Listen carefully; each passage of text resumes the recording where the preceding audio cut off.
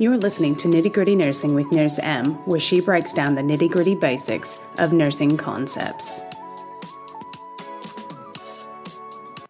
Hello, and welcome to the Nitty Gritty Nursing Podcast with Nurse M. Today, I'm going to talk about inflammatory bowel disease, IBD, which is not to be confused with IBS, which is irritable bowel syndrome, two very different bowel problems. But in IBD, inflammatory bowel disease, the two big things that I'm going to try to break down and provide the nitty-gritty basics on are going to be Crohn's and ulcerative colitis. And when we think about Crohn's and ulcerative colitis, because they are lumped into this category of inflammatory bowel disease, the name speaks for itself. It's basically where these diseases that inflame the lining of the gastrointestinal tract and disrupt your body's ability to digest food, absorb nutrition, and eliminate waste in a really healthy manner. And these are lifelong disease processes that people can experience. They often have acute or flare-ups or acute periods of active symptoms. And at other times, their symptoms are gone or in remission. The difficulty with both Crohn's and ulcerative colitis is that we don't know what causes it. Like, I even went and looked at the Crohn's and colitis website. And still, the root cause of why people get this remains unknown.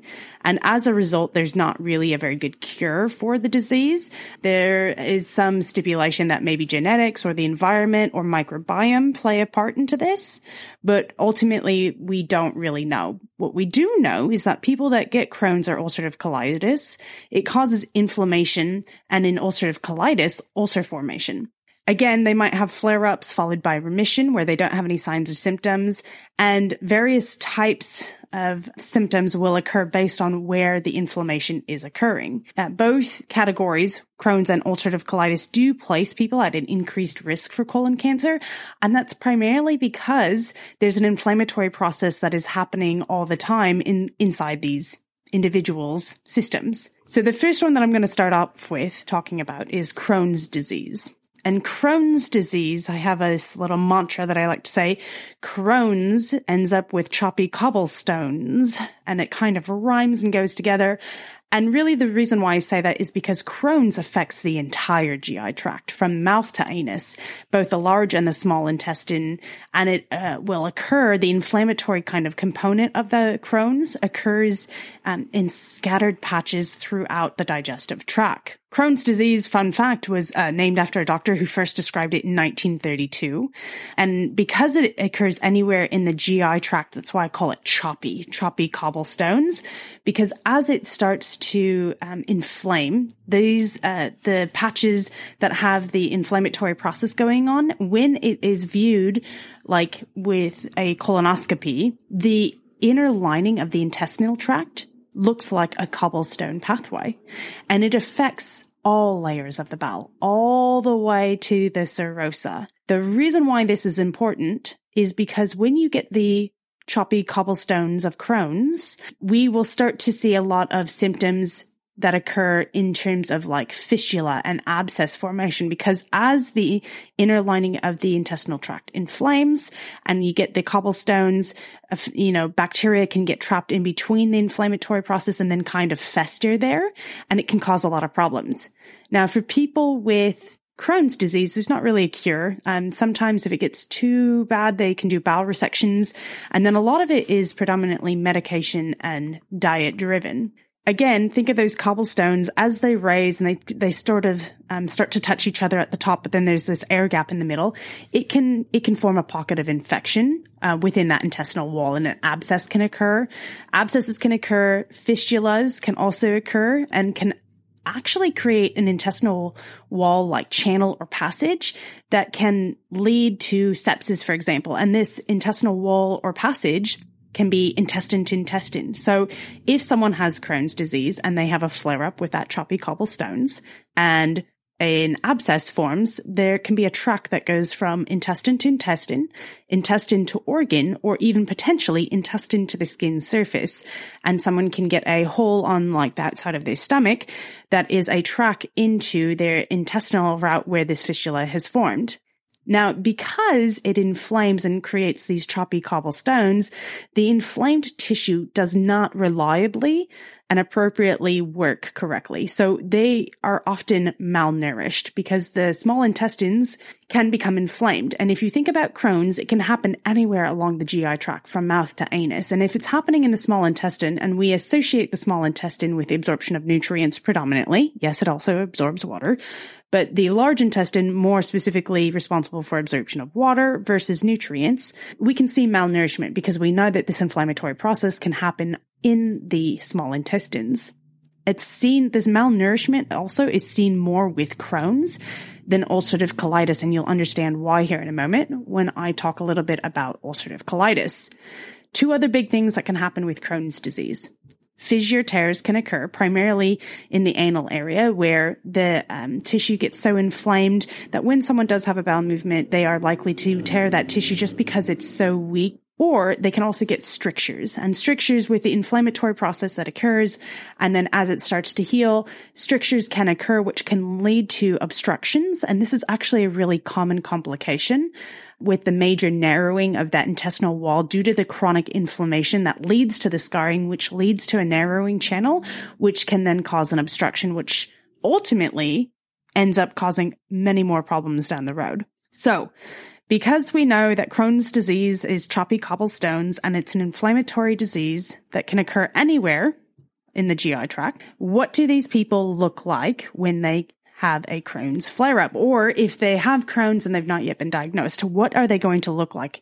So here's your P of the pie of the presentation. These patients are likely to have some sort of fever, or they'll have cramp-like and colicky pain after meals. They are likely to have diarrhea or, some semi-solid bowel movements, which may contain mucus and pus. And this is key to Crohn's because of the choppy cobblestones. They can also have abdominal distension. Again, if you think that the GI tract is inflaming, it's going to become very swollen. They can have anorexia, meaning they're not eating a whole lot, nausea and vomiting. They might have weight loss, dehydration, and electrolyte imbalances are also rather common with people who are suffering from Crohn's disease. And then they can also have malnutrition. And it's likely to be worse than seen in ulcerative colitis because it can affect the small intestine tract, not just the large intestine tract. They can also just have abdominal pain, depending on where the inflammatory process is occurring. So what are we going to do? What are our interventions as nurses when we're caring for someone who has Crohn's disease? Well, specifically to the Crohn's, which are the choppy cobblestones, the care is similar to that for someone with ulcerative colitis. But in this case, surgery may be necessary, but is avoided for as long as possible because recurrence of the disease process in the same region is likely to occur. So our interventions, like the goals, is that really we want to help the patient understand that there's no cure, understand what a good diet might look like for them, and then medications that they should be taking. If they end up with surgery, there's a few different options that they can have. Because we know that with chronic inflammation, there's a high likelihood of stricture formation, which can then lead to bowel obstructions. They might have something called a stricturoplasty, which is where they go in and they remove the stricture and then sew that in part of the intestines back up. Or they might just have a bowel resection, whether that's a partial or total removal of some segment. And if that's the case, they are then also likely to end up with some sort of ileostomy. We also want to encourage these people, if they are smokers, to stop with smoking cessation, primarily because smoking exacerbates the inflammatory process. So if they're a smoker and they've got Crohn's, one of those things that we can help them do is try to stop doing that. We are also going to want to take daily weights. Again, we know that their absorption is not the greatest, both nutritionally and potentially from a fluid standpoint. So we want to monitor their daily weights and we want to monitor their intake and output. In their gastrointestinal assessment that we would be doing as nurses, we want to identify the frequency of their bowel movements and even ask them, what does it look like? What does their belly sound like? Are they hyper or hypoactive or normal or not at all? And then we really want to evaluate whether what we've done has worked. So that's going to look like, did the flare-up that they have improve, for example, or is it still ongoing? Some of the medications that we can give are going to be based on the severity of the Crohn's that is being experienced. And because we know that this is an inflammatory disorder of the inner lining of all of it, we can give anti-inflammatories like aminosalicylates for really mild cases. And the way that that particular drug works is it prevents flare-ups and helps to maintain these individuals in a remissive state. If they are on aminosalicylates and it is not working, and they're still having Crohn's flare-ups, then we would consider adding in like a corticosteroid, like prednisone, with the key being that it's going to help decrease the inflammation that they are experiencing in their GI tract. However, the caveat is that we do not want patients on corticosteroids for long periods of time for many reasons, because it can increase the risk of infection, it can increase osteoporosis, thinning of the skin, increased blood sugars, etc. So we will put them on corticosteroids if the anti-inflammatories are not working well enough for them, just for short-term, not long-term use. And then we can also put them on immunosuppressors and or modulators. And we use immunosuppressors and or modulators when other medications don't work or when these patients need to be off of steroids. There's two sorts of medications that we can give, which are immunosuppressors and or modulators. Suppressor would be like azathioprine or Imuron, which suppresses the immune system. And the reason why we would do this is because we don't really know what the root cause of the development of Crohn's or ulcerative colitis is. We can give them an immune suppressor to sort of dampen that down so that they don't have a flare-up. The caveat to this is if we're giving them a medication to suppress their immune system, as a nurse, we need to be aware that these patients are now at increased risk for the development of infections. And the other big education component that we would need to give them is that they are not to get any sort of live vaccines at all. If we're not doing the immune suppressors, we can do a biologic type like Remicade or Humira, and those block a protein that play a role in the inflammatory process. Again, the same rules apply. No live vaccines with this. The other medication that they might be on are going to be antibiotics, antidiarrheals, or analgesics. And the reason why we put those on them are for symptom control. We don't want to give them any sort of NSAIDs, because we don't want that additional issue and complication that goes with non-steroidal anti-inflammatories, because the aminosalicylates that they would be on are going to be the better option. All this to say that specifically for Crohn's disease, how are we going to educate this person? It really, a lot of it falls on appropriate medication regimen and diet. So we encourage these individuals to eat not a high fiber diet and to avoid dairy and spicy foods and foods that have a lot of fat in it, or any sort of food that would have an allergen type of response in their system that might cause or precipitate an inflammatory response, and foods that are hard to digest. So we actually encourage these patients to eat low fiber, high protein diets in Crohn's disease. Now, in comparison, ulcerative colitis, if we know that Crohn's forms with choppy cobblestones, choppy being Crohn's can form anywhere along the gastrointestinal tract from mouth to anus, ulcerative colitis has COL in its name, which is like a column. Typically, ulcerative colitis affects only the large intestine and rectum, and the inflammation that develops from ulcerative colitis, or UC is how you might hear it referred to as well. That inflammation and ulcers occurs only to the inner lining of the intestinal tract versus that with Crohn's, which goes through all of the lining all the way to the serosa, putting those individuals at risk for fistulas, abscesses, etc. In ulcerative colitis, the inflammatory occurs only on the inner lining, and these patients can get ulcer formations.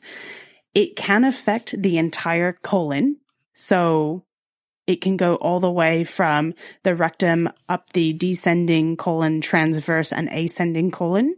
The cure is surgery essentially for people who have ulcerative colitis that have gone beyond what we can treat with the other medications that we give them. Again, the cause for ulcerative colitis, we don't know what causes it. It's suspected to be autoimmune in response to some sort of environmental or genetic component, but we just honestly don't know.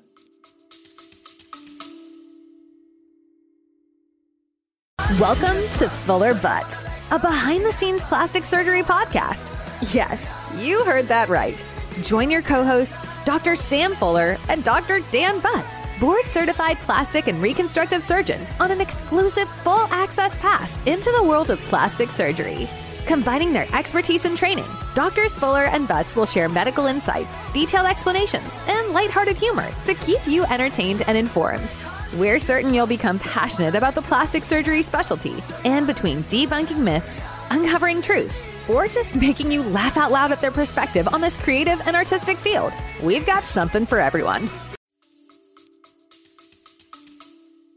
So, ulcerative colitis commonly begins in the rectum and spreads upwards towards the colon, transverse ascending colon, and the colon basically becomes super edematous and may develop bleeding lesions and ulcers, and those ulcers can then lead to a potential perforation. Scar tissue also develops and causes a loss of that elasticity and that ability for the colon to be able to absorb nutrients, water, etc. And as a result of that, the acute ulcerative colitis can result from like vascular congestion, hemorrhage, edema, and ulceration of the bowel mucosa. Now, a flare-up is just a little bit of an inflammation in the large intestine. And as that inflammation occurs, it is actually, essentially, it's just killing the cells of the lining of that intestine. And it forms these tiny little ulcers, which then bleed and can also release pus and mucus. These patients often with ulcerative colitis have fever, diarrhea. They'll have blood with, they'll have diarrhea, and in their diarrhea, they can have blood and pus and mucus in it. And as a result of the bleeding that is occurring from the ulcerations that are on the inner lining of the intestinal wall, they can then have anemia or rectal bleeding. And because the colon can't do its job by absorbing water and minerals, lo and behold, these patients are also at risk for dehydration, fluid and electrolyte imbalances. They're likely to have a decreased appetite and to have weight loss because they're not going to be appropriately absorbing the nutrients in the water necessary in order to maintain their weight, for example. So the gastric intestinal contents enter from the small intestine, and that's basically liquidy, right? That goes from your stomach, gets broken down, drops into the small intestine, into this like food slurry where we absorb nutrients, and then it gets dropped into the large intestine where it then goes through. We absorb a lot of the water there, which is what forms the stool.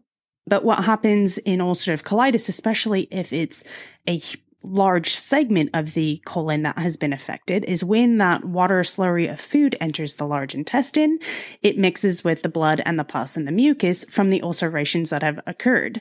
So inflammation causes the colon to want to empty frequently. So this leads to the urgent bowel movements that some patients have experienced who have ulcerative colitis. Think back to that commercial, gotta go right now. People with ulcerative colitis have those urgent bowel movements. And because there's ulcerations that are forming on that inner lining of the intestinal wall, that will start to bleed. So they are also going to be anemic with low red blood cells. They will have weight loss because the inflammatory process increases the amount of bowel movements going through, which means less time for them to absorb nutrients and water. They're likely, as a result, to have cramps in their abdomen because of this rapid progression of the peristalsis that's occurring. Electrolyte imbalances are going to occur. They're going to have an elevated temperature because they have ulcerations that are forming on the inside of their colon with bacteria flying past it, infecting it. So they're going to be febrile. They might have rectal bleeding. These individuals with ulcerative colitis, when it is significant and bad enough, will have severe diarrhea with blood, pus, and mucus, right?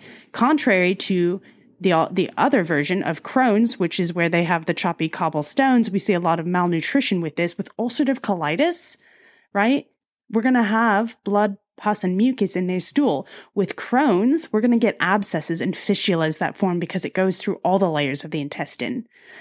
Now, ulcerative colitis complications. So they're likely to have flare-ups and then periods of remission. when this happens with the healing and inflammation cycle, the lining of the intestine can't handle this really well, and it will develop what we call pseudopolyps, scar tissue, and will begin to narrow. With severe cases, the large intestine will actually lose its pouch form, or the loss of the hostra, which is the, the bubbling. I don't even know how to describe it. Google it. Loss of hostra. It's the way that the colon looks like on an X-ray, with the waves of, the exterior colon features. And what happens is, with severe cases, right, it loses that form and it'll actually start to look like a smooth organ. Because of this, right, it cannot churn the food properly, and it will lead to something frequently called lead pipe sign. And lead pipe sign is where the colon becomes enlarged and smooth, and it loses that classic colon shape to it. This can lead to ruptures, so a small hole can form from repeated ulcerations. And when a small hole forms in the intestine, and from those repeated ulcerations, it leads to leaks into the abdomen. So bacteria, essentially fecal matter, can then escape from the large intestine into the peritoneum, causing peritonitis, which can lead to septic shock and then death. The other big complication is that they can develop this thing called toxic megacolon, right, which is an overwhelming inflammation, and it just dilates the colon completely. Because it dilates that colon, it then becomes paralyzed and it can't work, which will then also lead to rupture. So ulcerative colitis complications, they're going to have flare-ups and periods of remission. And this healing inflammation cycle, they can't handle it. And so in really bad cases, the colon can lose its beautiful, normal colon-looking design, that loss of the hostra, and it'll start to look like a lead pipe, which can lead to small ruptures in the colon from repeated ulcerations. Bacteria leaks into the belly, we get peritonitis, and sometimes they'll get toxic megacolon, right? Where this overwhelming inflammation dilates the colon and then it doesn't work correctly. So how do we diagnose this? We diagnose ulcerative colitis with a colonoscopy or even a barium enema. And the colonoscopy basically goes in and we look exactly on the inside of the intestine to see what's happening. The barium enema uses an X-ray to assess the colon. Treatment for people with really bad ulcerative colitis is going to be surgery in severe cases. And then we will also do medications and diet very similarly to Crohn's disease, because these are both inflammatory bowel disorders. Again, it's the exact same trajectory. Because it's an inflammatory disorder, we start with aminosalicylates, which help to decrease the inflammation. If those don't work, then we will move forward onto corticosteroids, or we just add it to the aminosalicylates that they've been taking. Again, corticosteroids not designed for long-term use. So if that doesn't work, then they will get moved forward onto immunosuppressors and modulators when the other medications aren't working, like Imuran or Humira, right? And then we will give them antibiotics, antidiarrheals, analgesics to treat them symptomatically for the things that they do have occurring that are quite uncomfortable. From a nursing management perspective, with ulcerative colitis, we need to be monitoring their vital signs, their bowel movements, and their sounds. Really, that focused GI assessment is key, because we are looking and watching and trying to prevent peritonitis from occurring and toxic megacolon, right? These patients are likely to have that abdominal pain, the bloating, the fever, tachycardia, tachypnea, hyperactive bowel sounds, because the inflamed bowel is just sending nutrients and contents just straight through it. So they have the hyperactive bowel tones. We will do this thing called bowel rest with these patients, where we will put them on NPO status, and then we are just hydrating them with IV fluids, and to give their bowel a chance to not be inflamed anymore. And then we do diet education. This is key. So no high fiber foods. They don't need it. It's already flying through their intestinal system. Nothing that's really hard to digest, like nuts or popcorn. Again, we try to have them avoid dairy, spicy, or high fat foods.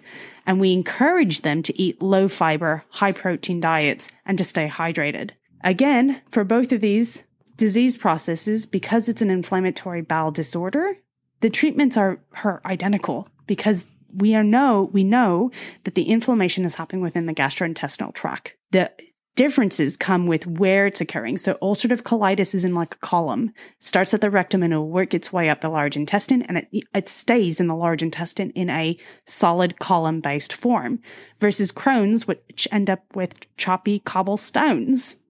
So those are just some of the unique differences between Crohn's and ulcerative colitis. That's all I've got for those two. Hope it was worthwhile. If you like what you've heard, go ahead and make sure you like this podcast in the platform by which you're listening.